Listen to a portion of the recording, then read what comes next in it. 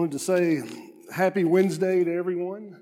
It is great to be able to pause in the middle of the week and spend some time fellowshipping and being fed spiritually and getting filled up for the rest of the week. I wanted to thank Mark and Wes and the elders for giving several of us the opportunity to speak this summer during this Wednesday night series, and just enjoy getting to do that and getting to listen to all the different speakers. I did have the opportunity this summer. I was a sponsor on the South Texas mission trip with the high school group, and then I got to go on the wilderness trek and got to be with the groups on those trips. And I know the youth group theme this summer is more, from Ephesians 3:20 and 21, to him who is able to do immeasurably more than we can ask or imagine. And I know it's great to see our young people grow in their faith and grow closer to each other. I know Matt and Marcus and Kyle and the 4 interns have done a great job working with our young people this summer, and I know the staff over this past year or so have done a great job in a difficult time. So make sure you show your appreciation to them whenever you see them. I do want to just talk just a few minutes tonight about renewing our focus. And I know, being a parent, a teacher, and a coach, I find myself repeating certain phrases or certain words a lot. Stuff like clean up your room, do your homework, pick up that floor, clean out your locker, stop talking. Tell the football players never walk on the football field. Just little phrases I find myself repeating. One of those words that I found myself repeating a lot is focus. Telling students, hey, focus on your work. Focus on what I'm saying. Focus on this problem right here. Focus on your responsibility. Focus on this job first. I find myself constantly reminding young people to focus. Focus on this part of that math problem. Focus on your own paper. Focus on what I asked you to do. And I found myself repeating that word quite often whenever I was thinking about this. And apparently, it's very easy sometimes to get off track. And we need to renew our focus. Do you ever find yourself losing focus? I know many times I'll start an activity or get on a project, and then next thing I know, I'm on another project doing something, and that project's still sitting over there. I have to get back and get my focus back to where it needs to be. In school, I teach geometry. Every student has to take geometry, and you may find this hard to believe, but not every high school student is thrilled to take geometry. At the start of the year when I work with the kids, I try and give them some motivation, give them some encouragement. I try to sit down with them and find their why. Why are they in this class? Why are they needing to learn geometry? Are they just there to get through the class? Are they there to make it to college? Are they there because they want to provide for their family one day? Where will they probably use geometry somewhere in the future? And many times I find if I can help them find their why, then I can help them stay focused in class whenever they do get off track. And I had a student one year that was wanted to be a welder. That's what he wanted to do, and he had to have a real world example with every problem, every concept that I taught. And so I came up with more ways to use geometry and welding that I could think of just to help him stay focused that year whenever he would start to get off track. If my students know their why, they're more easily to be refocused whenever they do get off track. Started thinking about that. How about our Christian walk? Do you ever find yourself losing focus? Do you ever just have to stop and remind yourself, I need to refocus. I know I'm constantly trying to remember my why. Why do I do what I do? What is the reason for me living the way that I do? Why do I treat the people the way that I do? Why do I talk and act a certain way?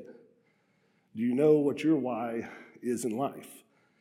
And I started thinking about that, and I started thinking, is God my focus? Is God always my focus?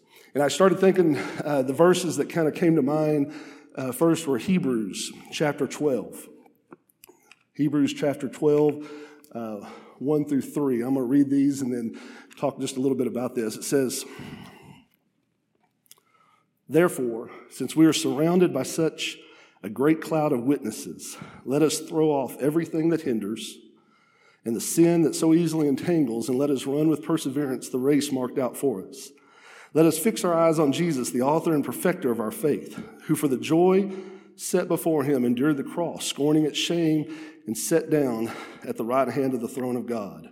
Consider him who endured such opposition from sinful men, so that we will not grow weary, so that you will not grow weary and lose heart."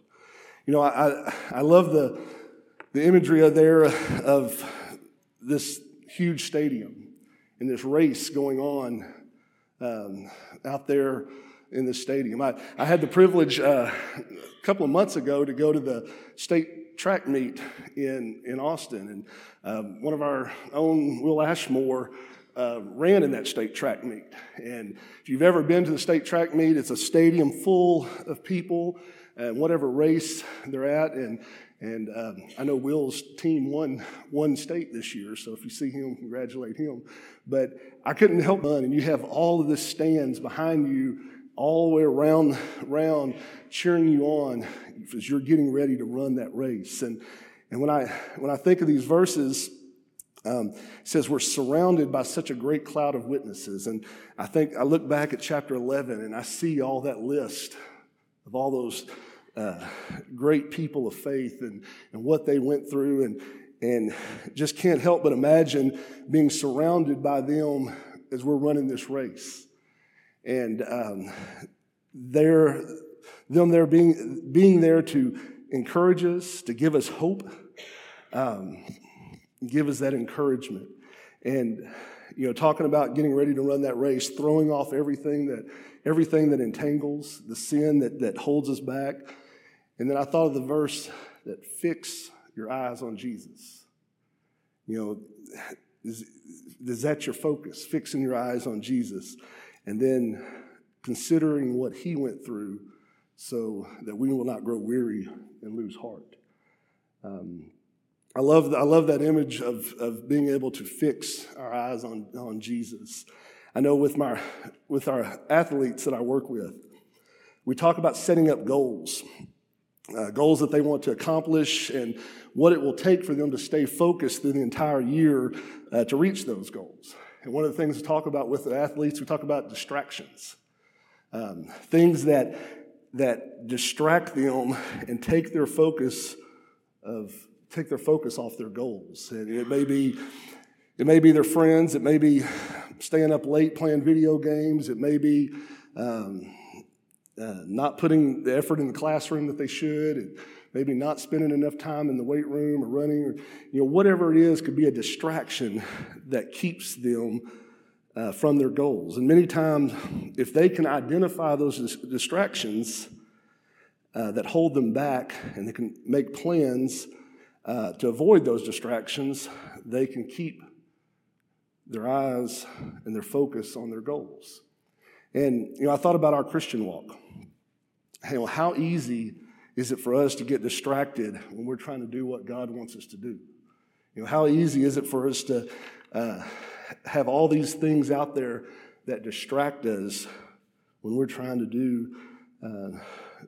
do God's will? My mind thought about Peter in Matthew chapter 14. Peter had been with Jesus. He had seen the miracles. Jesus was walking out on the water. Peter gets out of the boat, starts to walk to Jesus. And in verse 30, it says, when he saw the wind, he was afraid. And, I thought about that, taking your eyes off his goal. He was distracted. We know we should be focused on God, but we do many times get distracted. I thought about times in my past where in sports and things like that, being distracted. Think of the little baseball game when you're up there at the plate and you're watching that pitcher and the other team is yelling batter, batter, batter, swing, and they're just to do anything to try to get you to take your focus off that ball. I remember in college playing in a playoff game in Montana. It was minus 10 degrees at the start of that morning. That was a distraction enough, but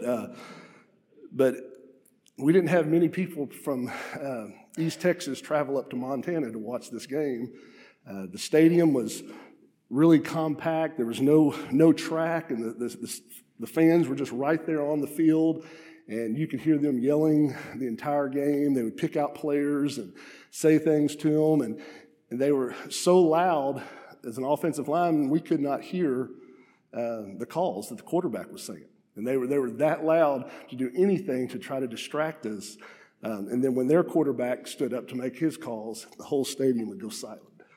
And everybody was able to hear. And, I thought about how much fans will do anything to distract another team. I read about Arizona State basketball. Their fans started what they called the curtain of distraction. You may have heard that, but they'll put a big curtain at the end, right by under the goal there. And as the other team is shooting free throws, they'll open the curtain and have something going on behind that curtain. Something, it may be a clown, it may be a famous person, it may be acting out a scene, but they try to do anything just to get that opponent to miss his free throws. And, I thought about all those stories, and I said, that's, Satan, that's what he does to us. He'll take anything that he can and try to distract us from where our attention should be.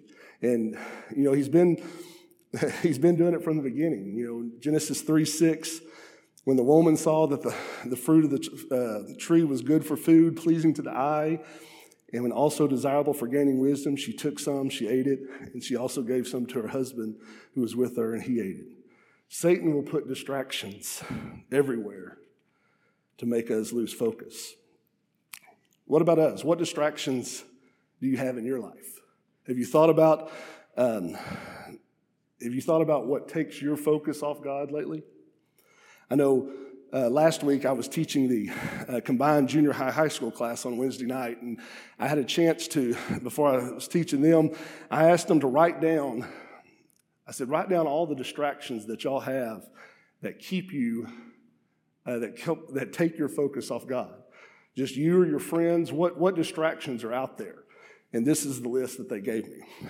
Friends, parents, drugs, alcohol, significant other, phone, video games, comfort, school, current events, other people, sleeping, my stubbornness, siblings, sports, entertainment, politics, personal goals, stereotypes, social media, money, materialism, stress, jobs, goals, sin, social life, gossiping, fear, anxiety, anger, bad influences, trying to fit in, wanting something, following friends, trying to look good, insecurities, hobbies, friends that are not Christians, TVs, iPhone, iPad, technology, internet, movies, being sick, arguments, elections, greed, not listening, temptations, bad thoughts, too much or too little of something, everything that's engaging. And I just wrote that list. We didn't have a really big class, but those are the things that they threw out there as distractions when they started thinking about, okay, what things are out there that really can take my focus off of God and where it needs to be. Those distractions are everywhere. And, Satan will use those distractions. He will tempt us. I know James 1, 13 through 15 says this. It says, when tempted, no one should say, God is tempting me, for God cannot be tempted by evil, nor does he tempt anyone. But each one is tempted when by his own evil desire he is dragged away and enticed. Then after desire has conceived, it gives birth to sin, and sin, when it is full grown, gives birth to death. Satan puts things in front of us that entice us. He puts those things in front of us that we want. I don't know if you like to fish or if you know anybody that likes to fish. I always kept a fishing lure on my bookshelf. And that fishing lure was there to help remind me about temptation. And I think about that fishing lure that, it was painted a certain color, a really bright color. It had the little shiny things on it. If you used it just right, it made just a really good noise that the fish just drove it crazy. It was everything that fish wanted was trying to be put in that lure. And I'd put a lure behind my desk there just to remind me that Satan is trying to throw everything at me to try to tempt me. And I always said I wish temptations were like onions. Because if they were like onions, I could avoid them. I could stay away from them. I could do really good at that. But it's more like my mom's chocolate chip cookies. It's there, something I want. It's enticing, and that's what those temptations are. And Satan finds a way to put those temptations in front of us to try to get our focus off of where it should be. In Luke 4, we see Jesus being tempted for 40 days. He was hungry. Satan says, turn this stone to bread. Satan shows him all the kingdoms of the world in an instant and says, I can give all this to you, just worship me. Takes him up to the highest place in the temple and says, if you're a son of God, throw yourself off here. You'll be okay. And each time Jesus says, it is written, it is written, it is written. That's how he fought off temptations with Scripture. And whenever I read through that story, I can't help but think, if Satan comes after Jesus that hard, how hard is he going to come after us? Do you know how Satan comes after you? Have you thought about that a lot? Do you know where your weaknesses are? Do you know where your temptations lie? Do you have a plan to avoid those tempting things, those weaknesses that we have? That's what I was thinking about this whole week of renewing our focus. And I kind of want to finish. I have just a few scriptures that I know that have helped me kind of get through tough times of being able to focus and just help me try to keep my focus where it should be. First verse is 1 Corinthians 10:13. 1 Corinthians 10:13. Just a reminder, it says, no temptation has seized you except what is common to man, and God is faithful. He will not let you be tempted beyond what you can bear. But when you are tempted, he will provide a way. He will also provide a way out so that you can stand up under it. It helps me to know that God's on my side, that he will not give us more than we can handle, and he will provide for us a way out. I think of Hebrews 2:18 that says, because he himself suffered when he was tempted, he is able to help those who are being tempted. Hebrews 4:15, for we do not have a high priest who is unable to sympathize with our weaknesses, but we have one who has been tempted in every way, just as we are, yet is without sin. It's a comfort to me to know that I have a Savior that knows what we're going through, that knows what it's like to be tempted and come out without the sin. I think of Psalms 119:11. Very simple verse there that says, I have hidden your word in my heart that I may not sin against you. Are you living in the word? Or are you just visiting it? How much time do you spend really putting God's word on your heart?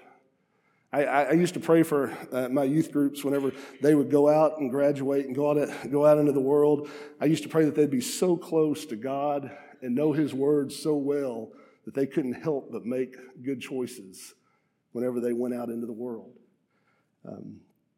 How much time are we spending in God's word? Last verse here, James 4, 7 through 8. James 4, 7 through 8. Right before this, he's talking about being friends to the world, becoming an enemy of God. Those are scary verses to me right there. But he says in verse 7, he says, submit yourselves then to God. Resist the devil and he will flee from you. Come near to God and he will come near to you. 3 things out of there. First of all, submit to God. Are you giving God everything? I look at myself and I say, am I just giving him Sunday mornings and Wednesdays? Am I just giving him certain friends? Or am I giving him everything that I have? Am I giving him all my time? Am I giving him all my friends, all my thoughts, everything, submitting to God? Then resist the devil. Resist the devil, and he will flee from you. Know your distractions. Know where your temptations lie, and have a plan. I know that's what's always reminded me. It's not easy sometimes to resist the devil, but I do like it when it says that he will flee from you. Then the last one, come near to God, and the promise that he's going to come near to us. I know many times when we lose our focus, when we start drifting away from God, when we're when we get those distractions, when we have those things that pull us away, can't help but think, I need to come nearer to God, and got that promise that he's going to come near to us. Just thinking about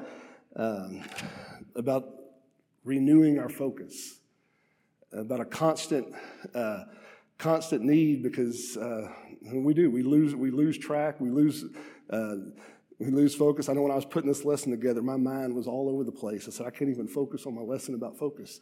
But it goes all the way, it goes everywhere. But what I want to leave you with tonight before we pray is this.